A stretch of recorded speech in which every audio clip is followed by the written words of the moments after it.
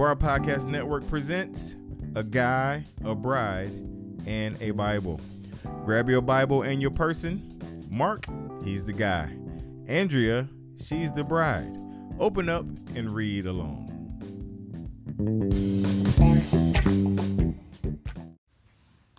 It's that time again, bride. Hi. Hi, I love you. Should we tell them about what I have here? Well, let's get the whole backstory on it. Hi, everybody. I'm Mark. I'm the guy. I'm Andrea. I'm a bride. And we'll get to the Bible in just a second. But something happened. Something's afoot. And a Bible has been laid to rest. So, as teachers, it's pretty funny for me to be able to say this because we both teach, right? Yep. So, this week I had to tell my class, my students in my group, that my dog ate the cards. So, I let them borrow playing cards to use with patients. Yeah. And our dog, our beautiful little basset hounds, people did not tell me that basset hounds are psycho. Well, the puppy is. She's 9 months now. Yeah, I know. So nobody told me. I thought they were just fat and lazy and cute, and you just rub their belly, and they just have floppy faces and floppy ears. She's special. And she ate 3 decks of cards this week. By eating, we don't mean that she ate all 52 cards, swallowed them, and no, just destroyed and ripped just apart. chewed I'm apart. sure some the ended cards. up in her belly. I wouldn't be surprised. And so that happened this week, and I did not get time. I should buy some this weekend, but I did not get time to replace them. And they were special cards. Yeah, they were the trash pandas. We had a destination thing. If we went somewhere, we would buy cards from that. We'd play each other some gin rummy because we like playing that. And we so haven't played in a while. We haven't played in a while, but I think we had like 5 decks, 6 decks. Well, this was 3: Oregon Coast, Savannah, Georgia, and Trash Pandas. Trash Pandas from Huntsville. So places we've lived or places we visited. Yeah. And so then, I didn't get a chance to buy more for the students. Nobody ever asked me, and I was like, well, if you're not even asking for it, then is it that big of a deal that I need to go and buy them? This morning, you noticed, oh, Cholula ate your Bible. What? Yeah, it was on the ground. Sorry, God, my Bible was on the ground. I always feel kind of guilty doing that. Don't you feel guilty? Putting your Bible on the ground. Yeah. But we're trying to do this minimalist thing, so we don't have bedside tables, which has totally helped. I know. Way less piles, right? Way less piles. And she tore apart my Ryrie study Bible that I've had for a very long time. I think Sydney. Yeah, it was Sydney. The other one. Yeah. The cover of the same Bible was ripped apart. The leather cover for the Bible was completely severed. And so my mom got me a Bible cover holder thing. A cover holder thing. Jacket? Yeah. Is that what they're called? We'll call it a jacket. And it kept slipping out of it because the cover was so chewed up that it couldn't even stay in there. But anyway, so the middle is torn to shreds. Yeah. And so because we reading is important to us, and because of wanting to have a study Bible, because I really like reading the notes, my kind husband started to do some research for me on different ones. Yeah. And I've just been reading New American Standard for a long time. My mom got it for me. A couple decades. Yeah. And 2 last names ago. 2 last names ago. That's a different episode. Yeah. That's the Patreon episode. So we had some fun today just comparing side by side a few different passages. Yes. They all are good. Yes. But we decided on a new translation for my new Bible. And then we just went to, what was it called? Mardell's. Never heard of it before. Mardell's is it a Southern thing? Or is it nationwide? It's nationwide. It's nationwide. So Mardell's, and you found me because for some reason I'm old and I pulled a calf muscle doing nothing. It was, I think sitting so. wrong on the couch. It goes right up there with your new contacts. Never mind that. Another episode. A couch injury. So getting up from the couch injury. So you went and looked at them. So that was a long intro to my new Bible. It's a study Bible, and it is the NET. Which means New English Translation. Yeah, New English Translation. And it's a Thomas Nelson Full Notes edition. So guys, I won't read them all, But on a lot of pages here, there's more notes than verses. It's really intense. Yeah.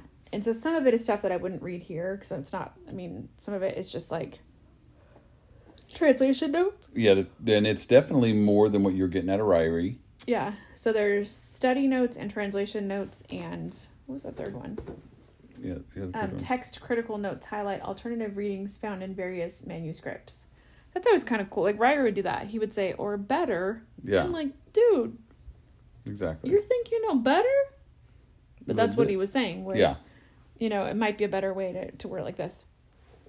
So we liked kind of the extra little layer that we saw in the net. So no more New American Standard, at least for right now. I'm sure we might dig some out. We love it, Daryl. We love it. I mean, it's not like this like totally fluffy translation that doesn't make any sense. It's still very respected. Yes. And you're still going to read the... I'm still reading from the Lexham English Bible on faithlife.com on their little wonderful website. I encourage you guys, if you're looking for a great one, go to faithlife.com. It's a great website to just join for free. They do have a bit of a social media thing to this, but I don't do that at all. This is the Lexham Publishing Company that is the one responsible for Logo software. A lot of pastors, like tens of thousands, use Logo software for everything in their study and sermons. So this is the parent company, and so they have a whole website for just Bible and Bible study, and that's what we use for our Connect the Testaments reading plan that we use for the website. I mean, for the podcast. And the one thing I noticed in this net one that I was kind of bummed is it doesn't have like intros to the chapters. Or the books, yeah. The books, I mean, yeah. So I'll do the intro to the books off Lexham here. Yep. So anyway, yeah. I'll just say I've changed a lot in the last like 5 or 6 years because I wouldn't have been this excited about a new Bible. Well, I mean, I love the Bible. Yeah. But about like all these notes and stuff, we've really learned to dig into it together. We have, yep. And you got it embossed. She almost put my name as Andrew. So note to self, note to people. Her pronouns are she and she. Stop it. If you go to Mardell's, yeah, and you get it, they emboss it right then and there for $5. Mardell's, you guys can give us some advertising money. Easy now. If you want, we'll hook up. We'll keep dropping you.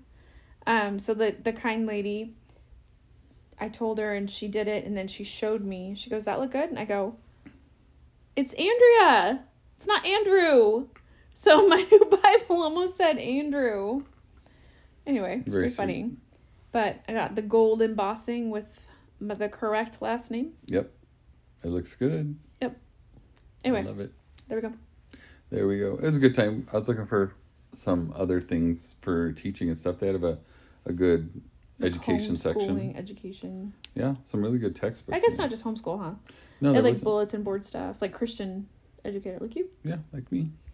And they had, They had the funny and the cheesy Christian t-shirts. Yeah, and the political. It was pretty funny. Yeah.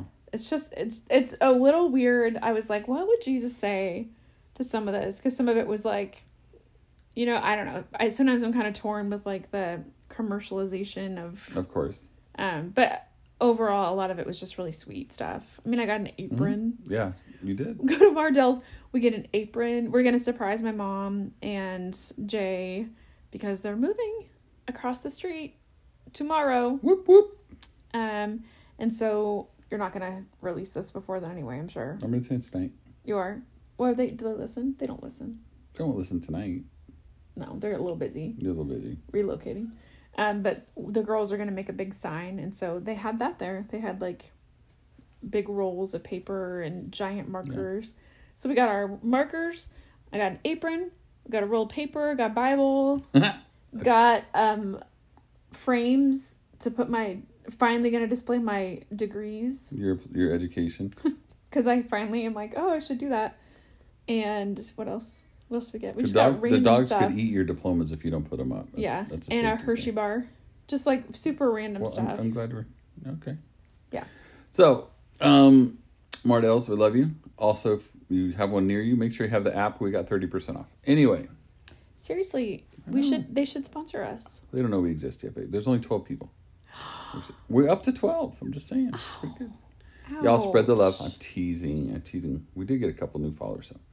All right. We are going to go ahead and start. Let's go ahead and pray, and then we're going to launch into Isaiah 25 through 26, Luke 9, all the way to from verse 1 to 27, and then Job 6, the first 13 verses of Job 6.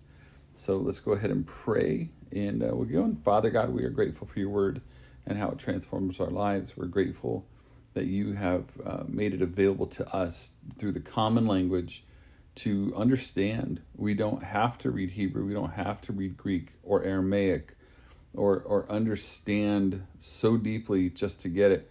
You make it plain and simple for us to know. And we are grateful for that. May this time of our reading shape our lives, our marriage, and our friends who listen. In Jesus' name, amen. So for those of you driving, keep driving. For those of you reading along with us, please read along. Grab your partner and get your Bible. Here we go. Hit pause if you need to. 1, 2, 3. Okay. Isaiah 25. Praise for salvation. Yahweh, you are my God. I will exalt you. I will praise your name. For you have done wonderful things, plans of old in faithfulness, trustworthiness. For you have made the city a heap, the fortified city a ruin. The palace of foreigners is no longer a city. It will never be rebuilt. Therefore strong peoples will glorify you, a city of ruthless nations. They will fear you. For you have been a refuge to the poor, a refuge to the needy in his distress, a shelter from the rainstorm, a shade from the heat. For the breath of the ruthless was like a rainstorm against a wall, the noise of the foreigners like heat in a dry land. You subdued the heat with the shade of a cloud. The song of the ruthless was silenced. And on this mountain Yahweh of hosts will make for all peoples a rich feast, a feast of aged wines, a fat filled with marrow, filtered aged wine. And on this mountain he will destroy the face of the shroud over all peoples, and the woven covering over all nations. He will destroy death forever, and the Lord Yahweh will wipe off the tears from all faces. He will remove the disgrace of his people from all the earth, for Yahweh has spoken. A little note on that part where I said he will destroy death. The Hebrew translation literally says he will engulf death. So I got a note on that. Go for it. Here we go. New notes. Yep. So the same thing that mine says he will swallow up death permanently. And then the note says, the image of the Lord swallowing death would be especially powerful, for death was viewed in Canaanite mythology and culture as a hungry enemy that swallows its victims. Ooh. See, that's awesome to know. Yeah. Because that makes perfect sense. You think your false god who swallows you, well, my God will swallow your God. That's a big deal. That's huge. Yeah. Oh, that's huge. That's huge. Okay. Anything else you want to pop off real quick? Well, I haven't that was the first 8 verses, babe. There's a lot. Let me just see if there's study notes. Let me see. Because the translation notes. Guys, this is like font size 4. She is like a brilliant. So these are all translation notes. So I think that's the main one. Okay. Verse 9. And one will say on that day, look, this is our God. We have waited for him and he saved us. This is Yahweh. We waited for him. Let us be glad. Let us rejoice in his salvation. For the hand of Yahweh will rest on this mountain, and Moab shall be trampled down under him, as a heap of straw is trampled down in waters of dung heap. And it will spread out its hands in the midst of it, just as the swimmer, and they're referring to Moab, just as the swimmer spreads out to swim, and its pride will be brought low with the movement of its hands. And he will throw down the fortification of the high point of your walls. He will bring it low, and he will send it to the ground, to the dust. Judah's song of praise on chapter 26, verse 1. On that day, this song will be sung in the land of Judah. We have a strong city. He sets up victory like walls and ramparts. Open the gates so that the righteous nation who keeps faithfulness may enter. You will protect a firm inclination in peace. In peace because he trusts in you. Trust in Yahweh forever, for in Yahweh you have an everlasting rock. For he has thrown down the inhabitants of the height. He lays low the lofty city. He lays it low to the ground. He throws her to the dust. The foot tramples it, the feet of the poor, the steps of the needy. Yahweh's people vindicated. Verse 7, the way of the righteous is a straight path. You clear the level path of the righteous. Surely we wait for you in the path of your judgments, Yahweh, for your name and renown are the desire of the soul. I desire with you all my soul in the night, and also I seek you with my spirit within me. For when your judgments are upon the earth, the inhabitants of the world will learn righteousness. Though the wicked person is shown compassion, he does not learn righteousness. He acts unjustly in the land of uprightness, and he does not see the majesty of Yahweh. Yahweh, though your hand reaches high, they do not see it. Let them see, and let them be ashamed of the zeal of people. Indeed, let the fire of your enemies consume them. Yahweh, you will establish peace for us, for you have done even all of our works for us. Yahweh, our God, lords beside you ruled over us, but we praise your name alone. The dead do not live, dead spirits do not rise, because you have punished and destroyed them, and you have destroyed all memory of them. You have added to the nation, Yahweh. You have added to the nation, you are honored. You have extended all the ends of the land. Yahweh, in distress, they have visited you. They poured out an incantation.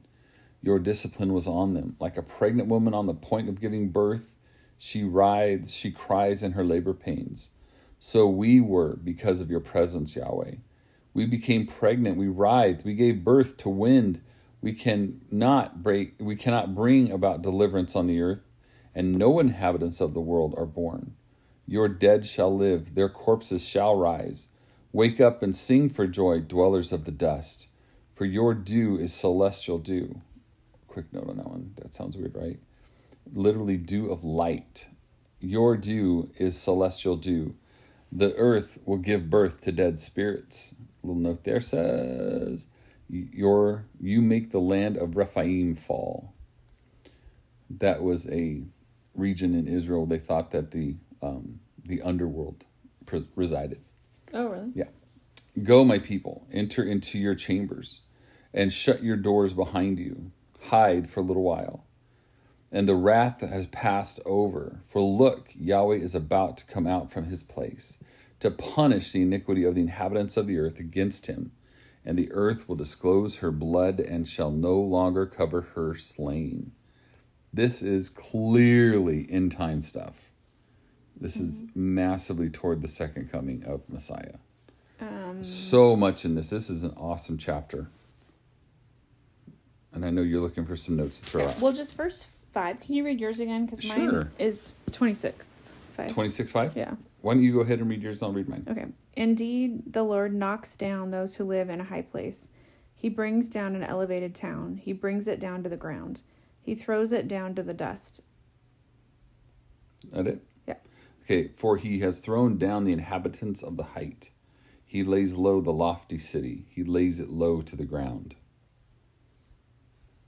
He throws her to the dust. So my commentary here says, a common image of judgment. God humbles those who exalt themselves. Another note in Isaiah 2, if you want to look that up. He lays it low to the ground. See chapter 25, verse 12. The feet of the poor in chapter 6 says, God cast down the proud, but the poor and needy who were formerly oppressed assist in the judgment of those who are thrown down. And then maybe it was 25:5. Okay, let me look. Because that sounded pretty similar, didn't it? Our translations? Yeah. Okay. All right. You want to read 25:5? Sure. Like heat in a dry land, you humble the boasting foreigners. Just as the shadow of a cloud causes the heat to subside, so he causes the song of tyrants to cease. The noise of foreigners like heat in a dry land. You subdued the heat with the shade of a cloud. The song of the ruthless was silenced. Okay, so that's the one. I thought that was kind of The shadow of the cloud causes the heat to subside, so he causes the song of the tyrants to cease. So he's like a shelter or a shadow that... Yeah, because you start at 4. That quiets down the tyrants. Yeah, look at 4. For you have been a refuge to the poor, a refuge to the needy in his distress, a shelter from the rainstorm and from the heat. Now we get to look at this. The breath of the ruthless was the rainstorm. Okay. Okay. The noise of the foreigner was the heat. So we've already got those addressed in 4. Okay. All right. So it says the shelter from the rainstorm. Mm-hmm. Well, the rainstorm was the ruthless, right? Their very breath, and the shade from the heat. So the heat represents the noise of the foreigners. Okay. Verse 5. So we can see that there's that relationship sitting right there. Oh, I just thought it was kind of cool imagery. It's very cool imagery. I was on verse 6. The mountain of Yahweh of hosts will make for all peoples a rich feast. It actually says a feast of fat. Compare the nation's trek to the mountain of Yahweh in chapter 2, verses 2 through 4. And its inhabitants in 11:9. Yahweh will dwell visibly again on his mountain. He will teach them, judge them, and provide richly for them. The mountain is Zion, Yahweh's dwelling in Jerusalem. Pretty cool. Where we're seeing again, this is the end of all things. When New Jerusalem's in and everything, Yahweh will be there. He's going to be there. It's so amazing. This is exciting. This is the most exciting chapters in all the Old Testament. I think part of it too is that God, he sounds pretty terrifying. Yeah. But at the same time, if you read it more closely, then we don't need to be terrified because... Correct. I mean, we need to... When we are submitted to him. Right, exactly. Yeah. So we can read it with 2 very different lenses. We can be like, whoa, this is like very vivid and scary. Or you can be like, wow, I'm so glad that I have that protection and that he is going to wipe away our tears and take away our disgrace. Yeah. Not because we've earned it. Yeah. But because this is who he is and he's so powerful. I think what's clear, what you just said, I want to add to that. If you read this and your first reaction is how cruel Yahweh is because he only protects his people. If that's your first reaction, I would humbly submit you are not walking with Yahweh. Because I read this and I get excited because I am one of his. The enemies, I think I'm kind of in between those two because I'm just telling you. I'm just saying, like, I have like a reverence and like I also don't want to just treat him like my buddy is what I'm saying. Yeah. Oh no, I get that. I want to treat him like my buddy. I'm not saying you are, but I think that there's 2 very different camps that we can see, right? Exactly. And that's the point. Even in Christians though. Where exactly. I'm like, I better make sure I'm right. Yeah, you better, right? Because he does not take evil lightly. You know, I need to make sure that I'm not being flippant is what I'm trying to say. Yeah, I guess. And I'm with you. That's a great way. He does not take evil lightly. I like that, babe. Thanks. That was really good. Okay, so I do have a little study note here on... See, it doesn't have it by verses. It has it by letters, so it's going to take me a minute to... Yeah. Do with your new bionic eyeballs. That's all right. Okay, so I think this is for... I don't even know exactly. But where it talks about the path, the metaphor of a level or smooth road or path may refer to their morally upright manner of life. But verse 7b... I got the way of the righteous is a straight path. You clear the level path of the righteous. Okay. Verse 7b, which attributes the smooth path to the Lord, suggests that the Lord's vindication and blessing may be the reality beyond the metaphor here. Like that. And then there's a lot of translation notes, and I think that's going to have to be for when I'm... There's one of these in here, and I knew I was going to forget it, and I can't find it now. We'll move on here to our New Testament reading, but I thought to myself, now that's a tattoo. That should be... Which one? Should be the coffee cup. I don't know which one it is because it went away from me right after we read it. I was like, I should stop it, but I'm not going to stop it. You can always stop it if you want to. Let me just see it real quick. It might be here in 25.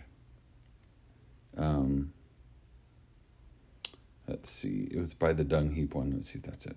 Dung heap? Yeah, that's funny. I love that. Oh, I think this is what it was. And you've already actually touched on it because I thought it was so cool. Is this the one? No, that's not it. I was thinking... No, I've lost it. It didn't strike me the same way again. Okay. I love the part though where I think dung heap would be an awesome mug. It really would. It's right there. Okay. It's right there. So, all right, where are we going? Yeah, Luke something. What? I thought you had it marked with your red label there. Is it 9? 9, 1 through. It's 1 all through 17. Yeah. Is that right? It is. Okay. The sending of the 12 apostles. So I'm getting there. Luke 9. I'm just saying, we've been talking about apostles. Oh, we have so actually. Sending of the 12 apostles. That's all. And what do we want to talk about that? No. We don't want to talk about apostles? Okay. After Jesus called the 12 together, he gave them power and authority. What? He gave them power and authority over all demons and to cure diseases. Yeah. And he sent them out to proclaim the kingdom of God and to heal the sick. He said to them, take nothing for your journey. No cash, no fame. No debit card. No staff, no bag, no bread, no money. No cell phone. And do not take an extra tunic or fancy hats or... Okay. Just don't get on your jet. Whatever house you enter, stay there until you leave the area. Wherever they do not receive you, as you leave that town, shake the dust off your feet as a testimony against them. Then they departed and went throughout the villages, proclaiming the good news and healing people everywhere. Herod's confusion about Jesus. Now Herod the Tetrarch heard about everything that was happening, and he was thoroughly perplexed, because some people were saying that John had been raised from the dead, while others were saying that Elijah had appeared, and still others that one of the prophets of long ago had risen. Herod said, I thought I had John beheaded, but who is this about whom I hear such things? So Herod wanted to learn about Jesus. The feeding of the 5,000. When the apostles returned, they told Jesus everything they had done. Then they took them with him, and they withdrew privately to a town called Bethsaida. But when the crowds found out, they followed him. He welcomed them, spoke to them about the kingdom of God, and cured those who needed healing. Now the day began to draw to a close. So the 12 came and said to Jesus, send the crowd away so they can go into the surrounding villages and countryside and find lodging and food, because we are in an isolated place. But he said to them, you give them something to eat. They replied, we have no more than 5 loaves and 2 fish, unless we go and buy food for all these people. Now about 5,000 men were there, and as I've always heard, that doesn't include the women and children. That's so correct. More like, 10,000, 15,000? It could have been as many as probably 1 to 1. Not every man brought a woman, but there could have been 2 or 3 women there because they were more apt to follow. Mm-hmm. So yeah, we could have been anywhere from 10 to 15,000 people. Then he said to his disciples, have them sit down in groups of about 50 each. So they did as Jesus directed, and the people all sat down. Then he took the 5 loaves and 2 fish, and looking up to heaven, he gave thanks and broke them. He gave them to the disciples to set before the crowd. They all ate and were satisfied, and what was left over was picked up, 12 baskets of broken pieces. So they had more leftovers than they had in the beginning. It's really quite an amazing process when you're talking to mass numbers like that. I've done a lot of concert work in my day, and I'm picturing 15,000 people in a location. When I was a kid, I worked at the Concord Pavilion in the Bay Area, and we had 8,500 people on a sellout. So I know exactly what that looks like sitting on grass. So almost doubling that for the apostles to work with is really amazing amount of people. It's just so much. So got a couple cool notes. Go for it. Now that I'm figuring out this Bible, thank you for patience, anybody. Okay, so study notes. Okay, for verse... Actually, this goes back to the previous verse, but I still think it's important to say. Go ahead. Because from chapter 8, when he cured raised a child from the dead. Jairus' daughter. It says he told them not to tell no one what happened. Yeah. So Jesus ordered them to tell no one because he desired that miracles not become the center of his ministry. That's one take on it. Yeah. Never really heard it described that way. Okay. And then... His message was bigger than miracles. Right. His message of salvation. The kingdom of God, back in chapter 9, is a major theme of Jesus' teaching. The nature of the kingdom of God in the New Testament and in Jesus' teaching has long been debated by interpreters and scholars, with discussion primarily centering around the nature of the kingdom, earthly, heavenly, or both, and the kingdom's arrival, present, future, or both. An additional major issue concerns the relationship between the kingdom of God and the person and work of Jesus himself. And then, as Jesus' own ministry in Luke 4:16-44 involved both word to proclaim and deed to heal, so also would that of the disciples. And that is for that they were sent out to proclaim the kingdom of God and heal the sick. So they were supposed to do both proclaiming and healing. Yes. So message and miracles. Mm-hmm. Now, it is funny how this week we were talking a bit about apostles and apostleship. We've been studying that. Yeah, we've kind of been studying that. And the controversy of that, some of you may be unaware, there's controversy of that when people in the 21st century are self-appointed apostles. They take that title. Perhaps their denomination uses that title.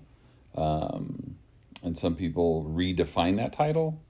I like what it says here in the study Bible for Faith Life here. It says, Luke describes Jesus' call of the 12 to discipleship.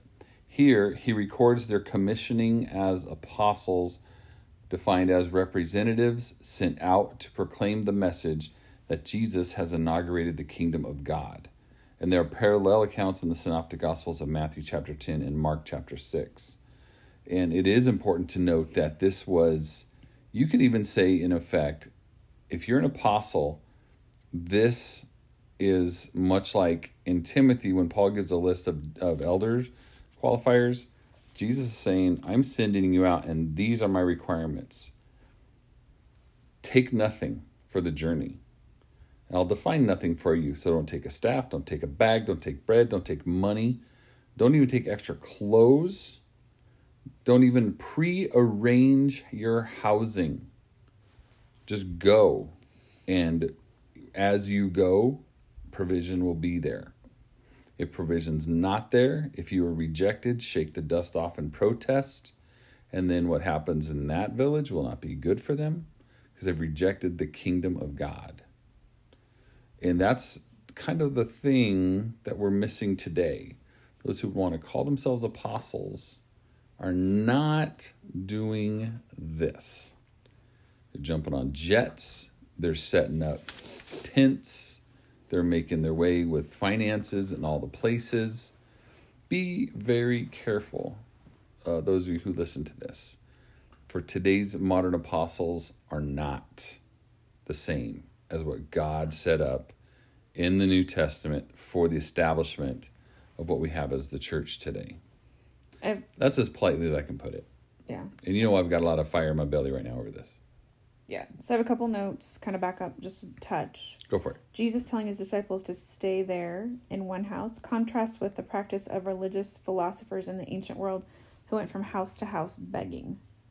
So that was for them to be kind of set apart. Mm-hmm. And then to shake off the dust, which we were just talking about, represented shaking off the uncleanliness from one's feet. It was a sign of rejection. So literally like shake off their, kind of reject their sin. Okay, I like that. I thought you might be going with a little Taylor Swift theology, but I'll take that. So there's, I'm just gonna stop there. Okay. Now, anyway, I like my 17. Bible. That was it. I read the whole thing. We have 10 more verses. What? Yeah, Luke 9, 1 through 27. Whoops. That was fine. Okay. Peter's confession.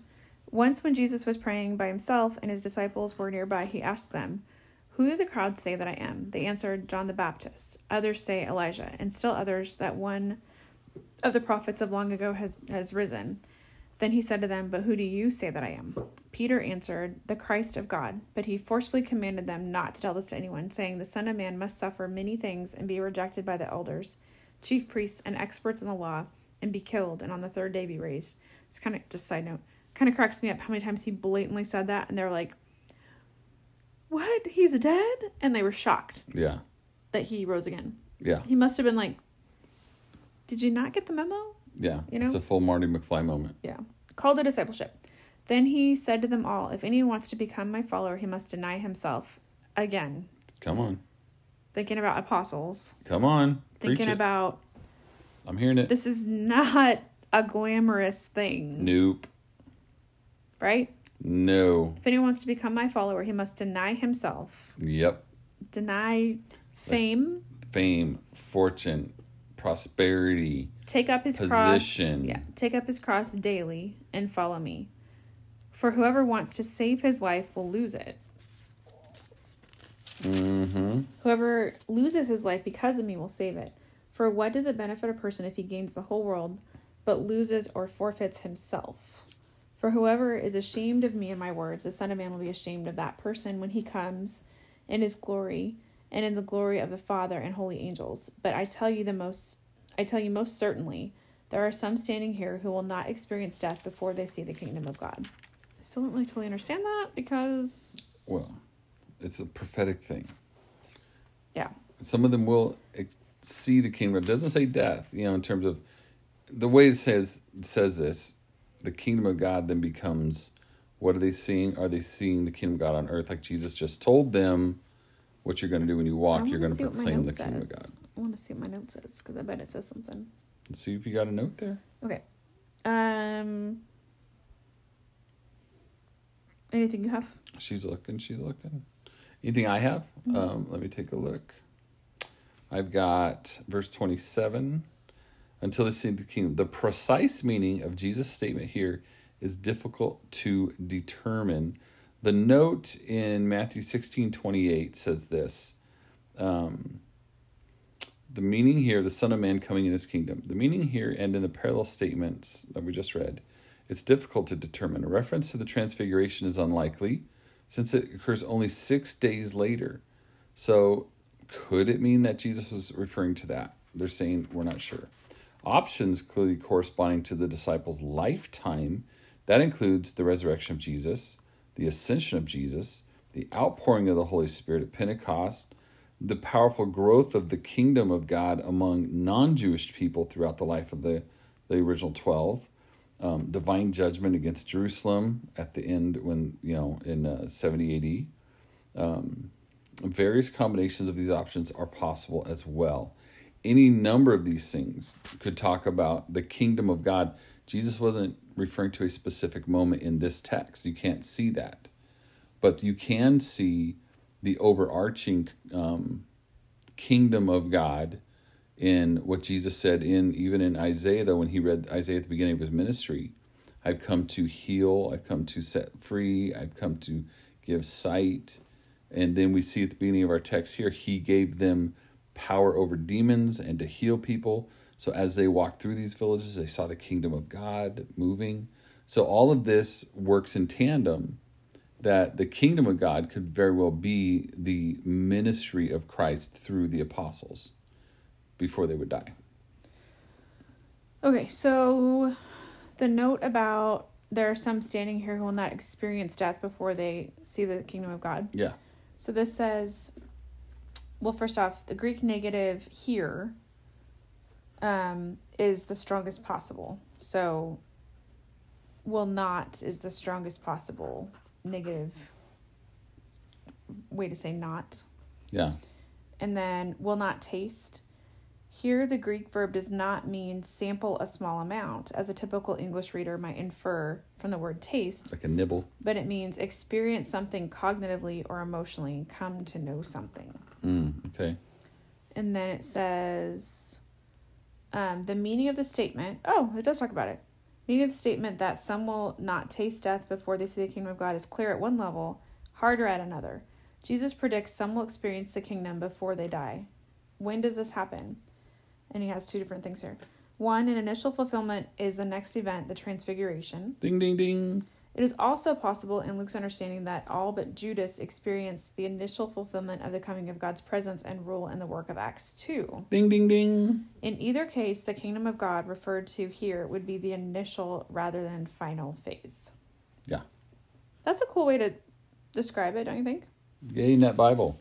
You like geeking out? No, that's awesome. I'm glad we had notes that they didn't contradict each other at all. Nope. It's awesome. Yeah. Okay. Fantastic. I like it. It is very nice. Okay. We're in Job 6. Job 6:1. Is it still that guy talking? I think he's done. Is he done yet? 6. Job's second speech, a response to Eliphaz. What verse is that? 6:1. Through. No, I gotta find it. Hold on a sec. I'm so sorry. I'll just go on forever. You know I will. Right. Give me 1 second, peeps. I'll be right there. I gotta scroll a little bit, so forgive me. Almost there. Almost there. Almost there. Here we go. Job 6:1-13. Then Job answered, and he said, "Listen up, Eliphaz. You blow hard." No, he didn't say that. Then Job answered and said, "If only my vexation could be well weighed, and my calamity could be lifted up together with it in the balances, for then it would be heavier than the sands of the seas. Therefore my words have been rash, for the arrows of Shaddai are in me. My spirit drinks their poison. The terrors of God are arrayed against me.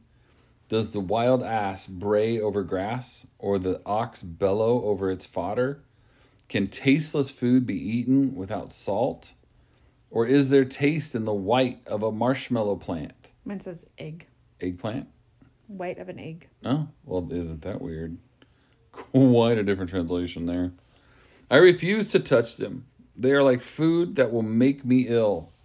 Oh, that my request may come, and that God may grant my hope, that God would decide that he would crush me, that he would let loose his hand and kill me. But it will still be my consolation, and I would recoil in unrelenting pain, for I have not denied the words of the Holy One. What is my strength, that I should wait? And what is my end, that I should hold out? Or is my strength like the strength of stones? Or is my flesh bronze? Indeed, my help is not in me, and any success is driven from me." That's the end of that.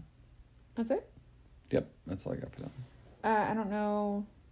I only saw one study notes, and that's for, "Is my strength like that of stones?" And it says, the questions imply negative answers. Job is saying that it would take great strength to hold up under these afflictions. Yeah. But he's only flesh and bone. The sufferings have almost completely overwhelmed him. To endure all of this to the end would it need a strength he does not have. I've got an overview here for chapters 6 and 7. Okay. It says, in Job's first reply, he addresses both his friends and God. His first emphasizes that his complaint is justified. He also asserts for the first time that God is the cause of his suffering, while denying having done anything wrong. As earlier, Job hopes for death, but he also expresses disappointment at the comfort of his friends and asks them for understanding. This comes later in our chapter. After lamenting his life in chapter 7 and reflecting on death, Job addresses God directly, demanding that he leave him alone and stop afflicting him. We'll get to those. That's chapter 7. We'll get up to that one. That's just the overview of what's coming.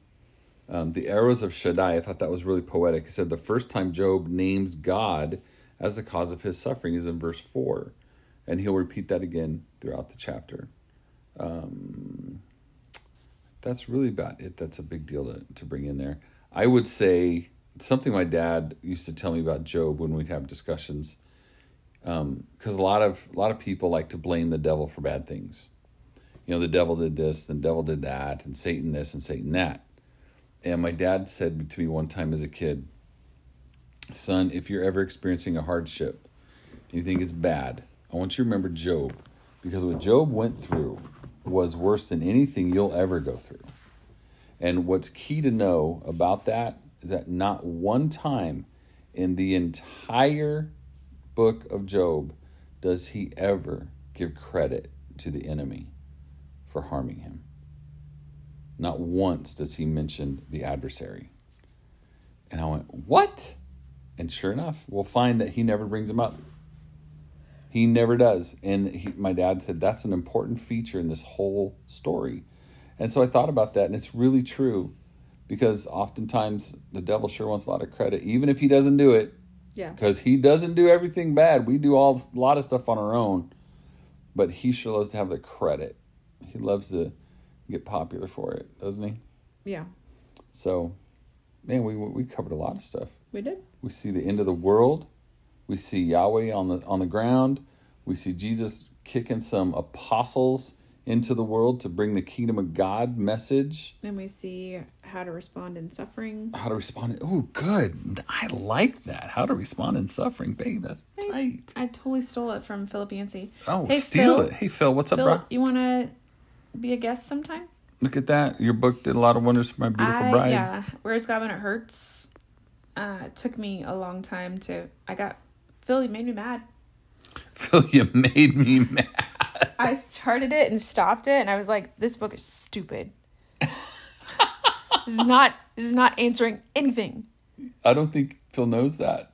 Well, now he does. Mr. Philip Yancey, Yancey. He blogs and stuff. I wonder if he'd listen. Why don't you just tag him?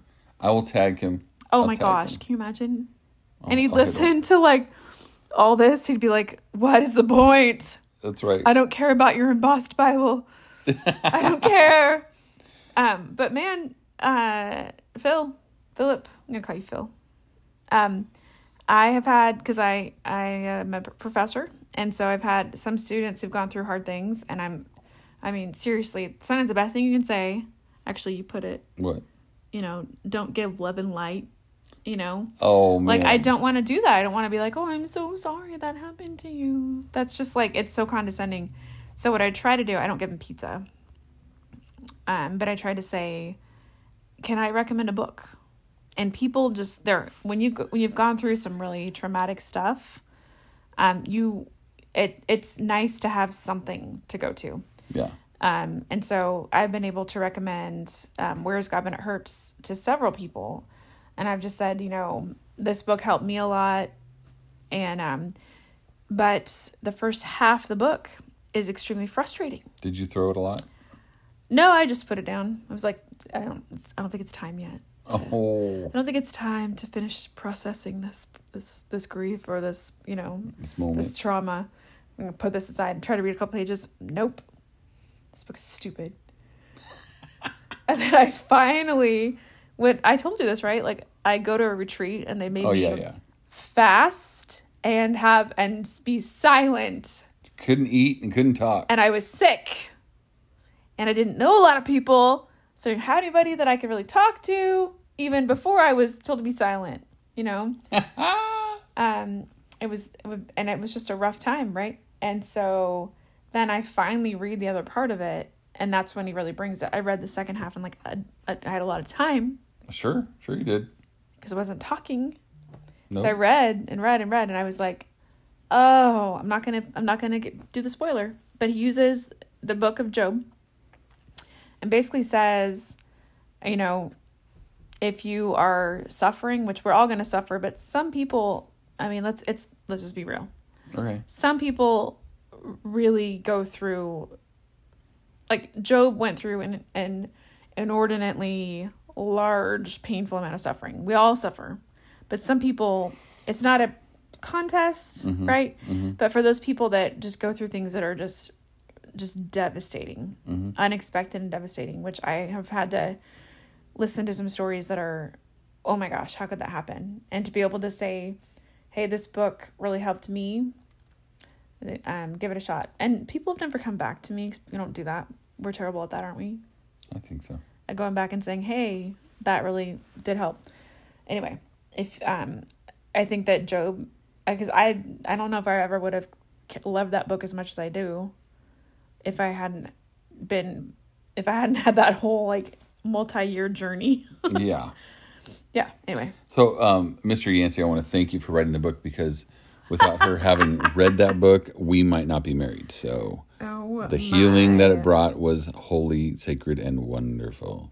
Hey, we will post. Goodness. Actually, we'll post Philip Yancey's book in the show notes. I don't do much in the show notes, but today I think I will. We'll put that in there. Maybe a couple other things as well. I want to thank everybody for reading along. Email Andrea at Andrea N Mark A. That's Andrea, the letter N, Mark, the letter A, at gmail.com. And we'd love to hear from you guys. Give us a little thumbs up. A love, 5 stars would be great. And on your Apple podcast listening. And if you can, even on Spotify, if you listen there.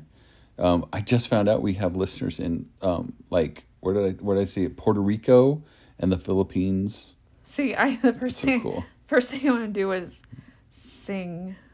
Stop! You're not Maria. Okay, nor are you Anita. So we're not doing that. Okay, listen. We love you guys. Bless you. I am Mark. I am the guy. Love you. And you are a bride. Listen, this is a guy, a bride, and a Bible. We just got to read the Bible. Enjoy your time with your family, everybody. Bless you.